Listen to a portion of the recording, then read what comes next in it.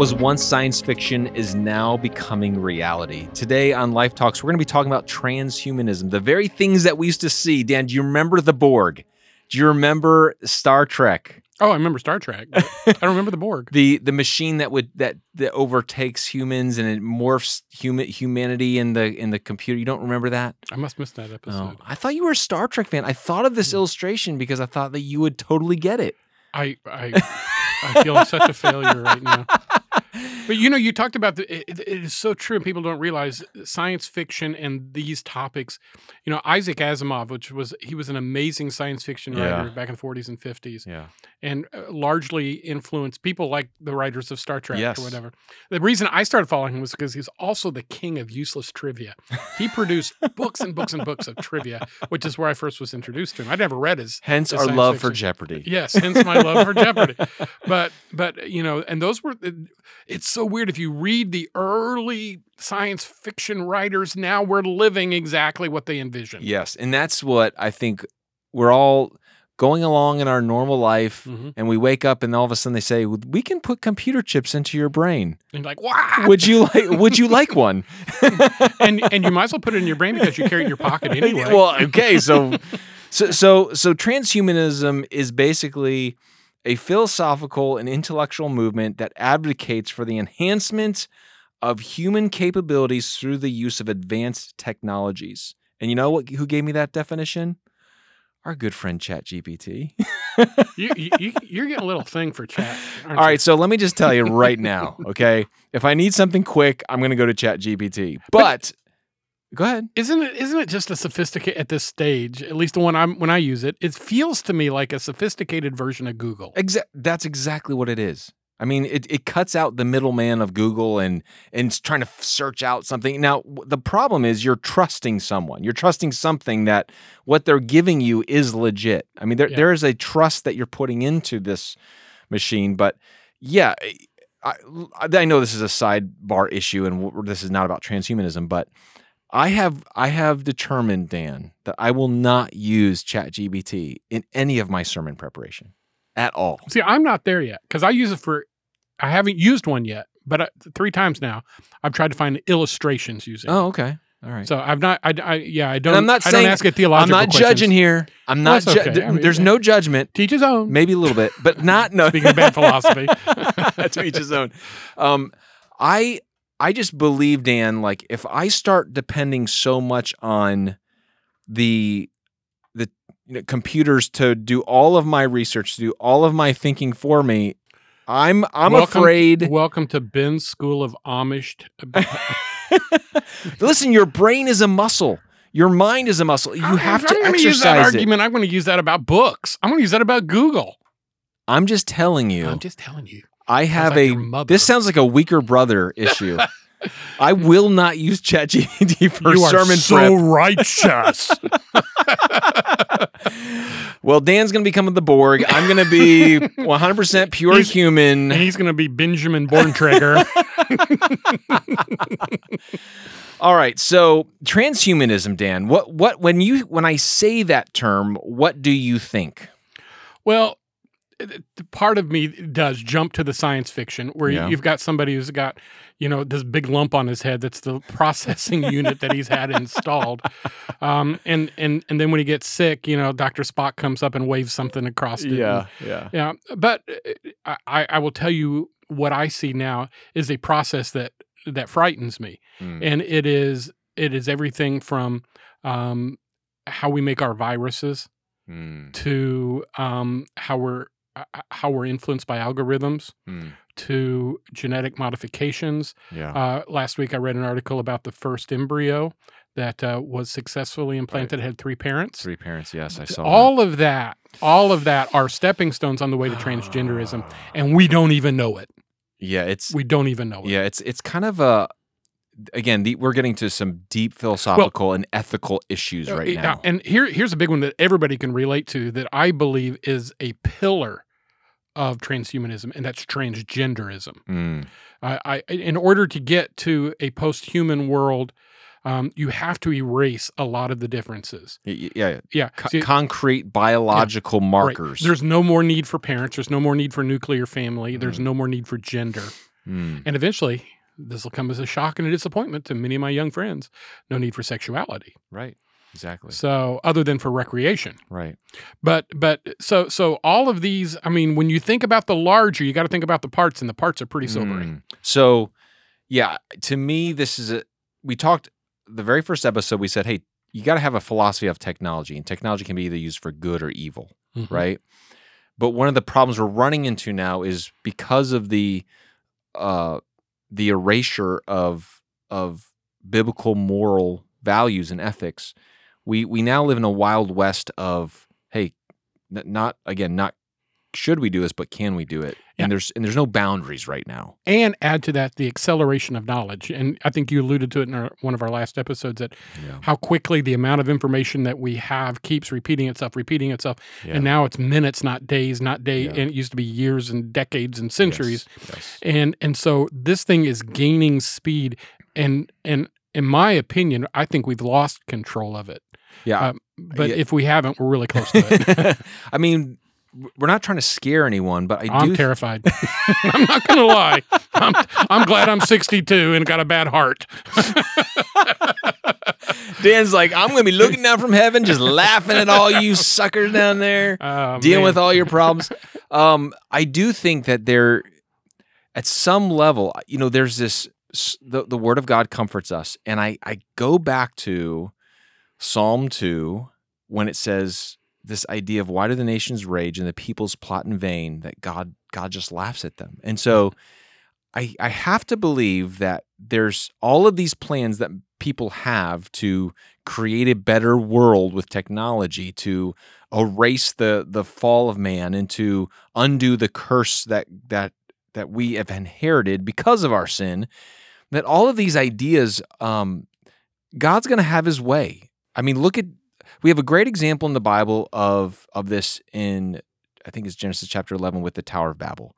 This idea that humanity tried to come together to, again, overthrow the authority of God and to develop their own system of worship, their own system of government apart from God.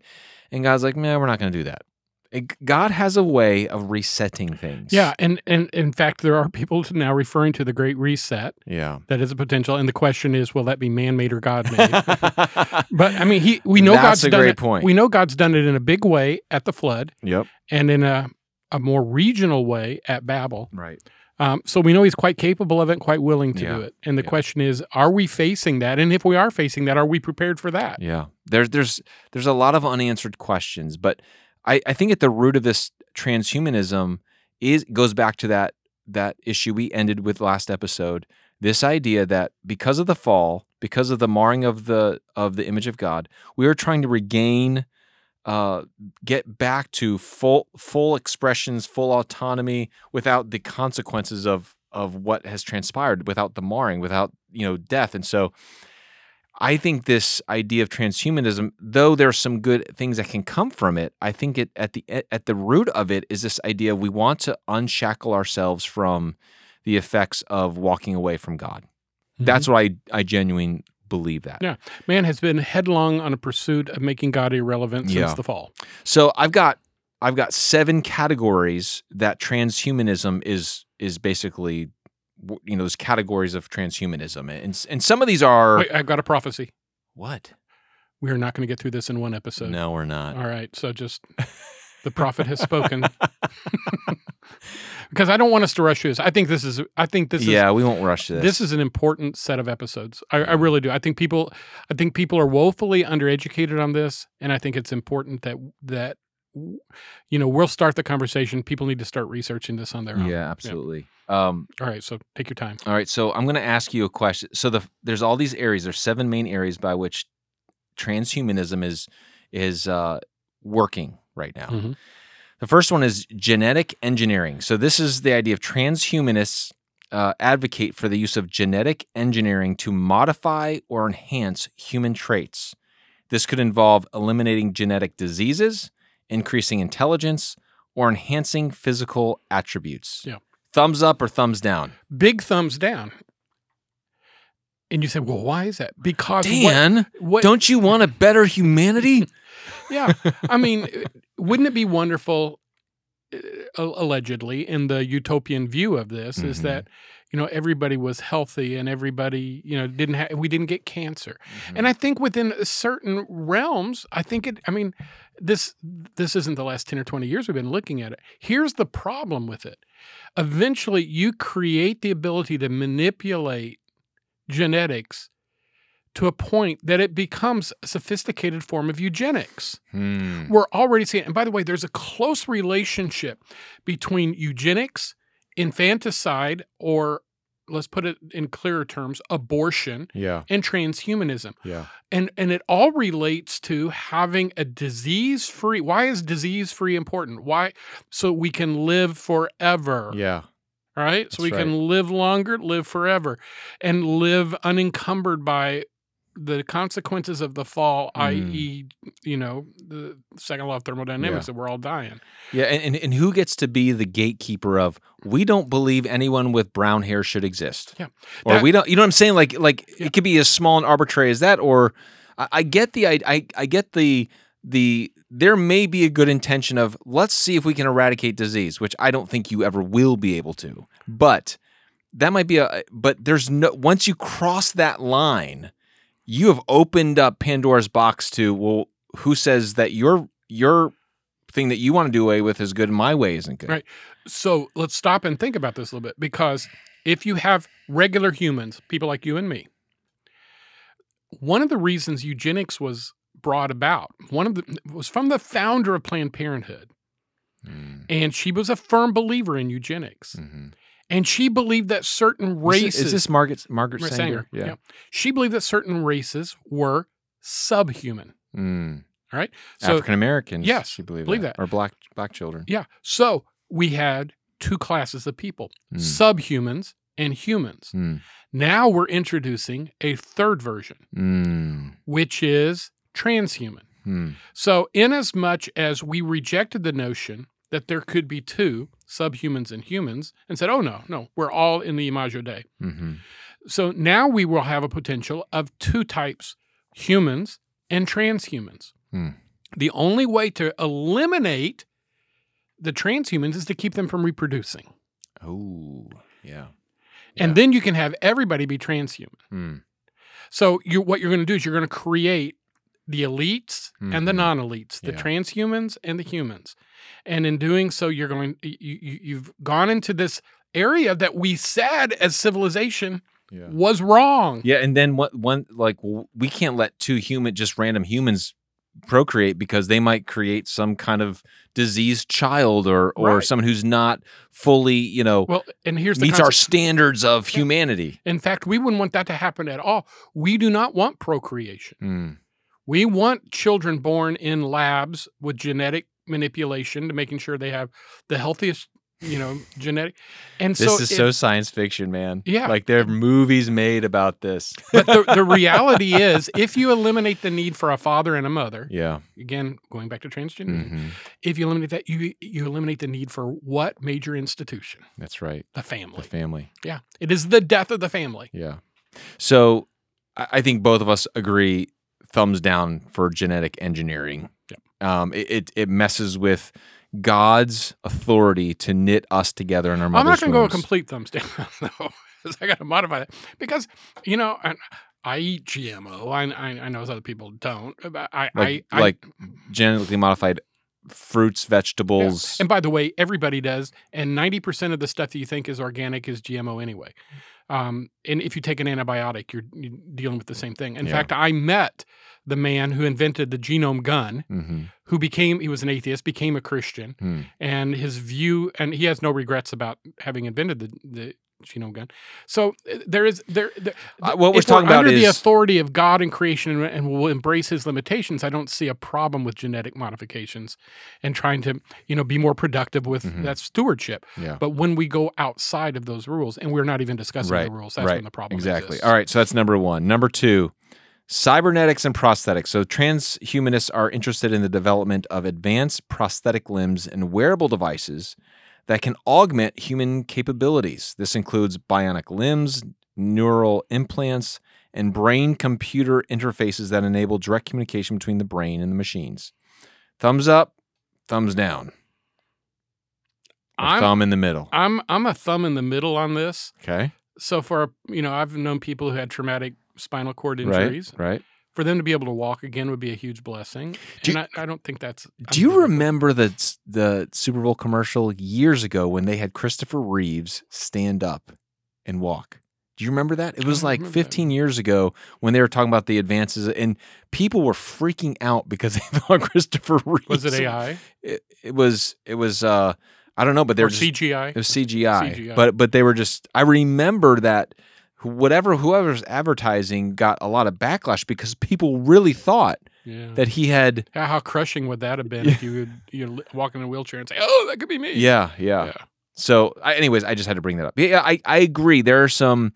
I'm a thumbs in the middle for this because I think there are some things that people that have lost their limbs or people that have become quadriplegic. I think it'd be wonderful to have the technology to give them the opportunity to enjoy certain parts of life again. And you see, you don't give up free will for things like that, which is something that God gave us. Yeah. He gave us a will. Yeah. And I think also this is an opportunity to glorify God, but because any creation you make or anything you design points to a designer, right?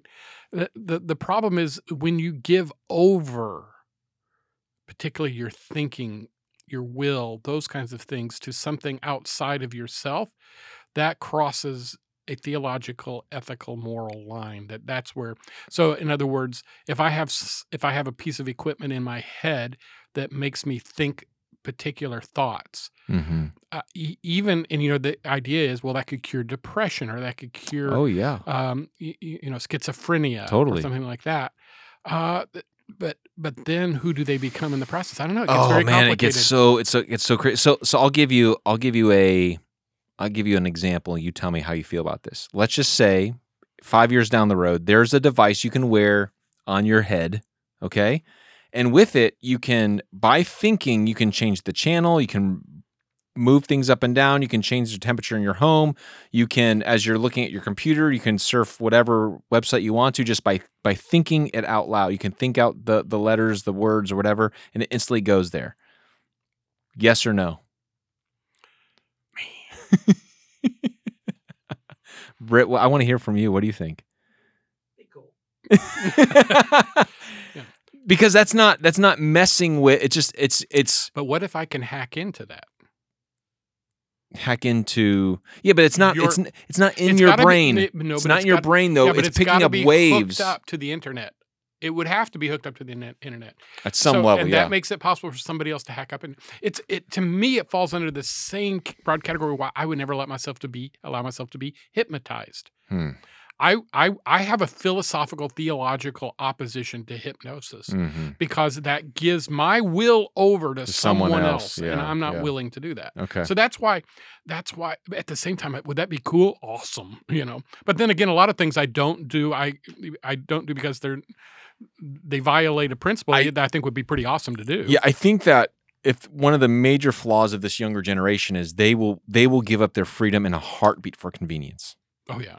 And that's what scares me. Yeah. That this appeal to convenience to make things easier. I don't have to do, I don't even have to pick up my hands to type. You know what I mean? Like I can just your generation, you and I, we would ask the question. The next generation doesn't ask the question. It's normal for them. Because we know what life was like before this. Yeah. So we can still see what was lost with these technological advances. And that's the advances. problem without having some theological, moral ethicists dealing with these advances that it creates.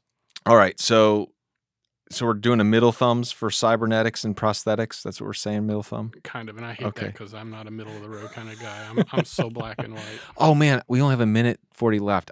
We got 5 more. Can you do one more real quick? Well, let's do one more. All right. This is a big one, though. Cognitive enhancements. Transhumanists explore methods of improving human cognition and intelligence. This can involve the use of drugs, brain stimulation techniques, or the development of artificial intelligence systems that can enhance human decision-making and problem-solving abilities. So, Dan, come on in this Friday. We're going to cut a little sliver right here in your temple. We're going to insert a little tiny microchip in your brain, and it's going to help you think and process. It's going to solve Alzheimer's. It's going to do all these amazing things. Thumbs up or thumbs down? Again, I don't think I can give for instance, then I would need to, theoretically to me, I would need to say then I'm opposed to every use of Ritalin. Because as an educator, I've seen Ritalin horribly abused. Yeah, right. What's that other one that college kids snort now? It starts with does it start with an A? I know, Adderall. Adderall, yeah. Yeah.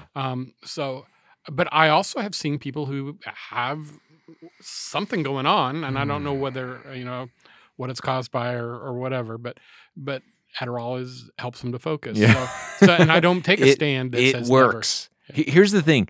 I think the problem is when we say, well, it works. That's pragmatism. It's pragmatism. When we're all fundamentally pragmatic until it violates a universal principles found in Scripture, that's when, that's where we have to be. Science, philosophy, pragmatism, all of these things have to be accountable to an authority. Who's going to be the authority or what's going to be the authority? This challenge right here. We're not going to finish this. I'm going to leave this episode with one question that I want people to think about. If in 5 years, the probability of microchips being implanted in brains, I mean, I think it's already happening, but like it might be mainstream. It could happen within 5 to 10 years. Would you as a parent, knowing that everyone, all their 5-year-olds are getting microchips implanted in their brains before they go to school, because that's what kids do now, because it will help enhance learning and cognition and problem solving. And so do you as a parent bring your 5-year-old into the doctor for their microchip implant that will help school become so much easier for them? Don't answer that. We're going to come back next episode on Life Talks. Man, this has been a crazy conversation to have. I think it's important that we have these things. It's important for you as a Christian to develop your own philosophy and convictions, again, based on the authority of God's word, the image of God, the idea of redemption, and what does God want for us as his people to reflect him. So it's been a great conversation. Thank you again for joining us on Life Talks, and we'll talk to you next time. You've been listening to Life Talks. Be sure to hit the subscribe button so you never miss a new episode. Share this podcast on Facebook, Instagram, and Twitter to let your friends and family know about Life Talks. We'd love to hear from you as well, so leave a comment and let us know your thoughts on this episode or any other topics we've discussed. As a ministry of Life Fellowship in Cornelius, North Carolina. For more information on Life Talks or Life Fellowship, visit lifecharlotte.com, or you can find us on Facebook at Life Fellowship Charlotte.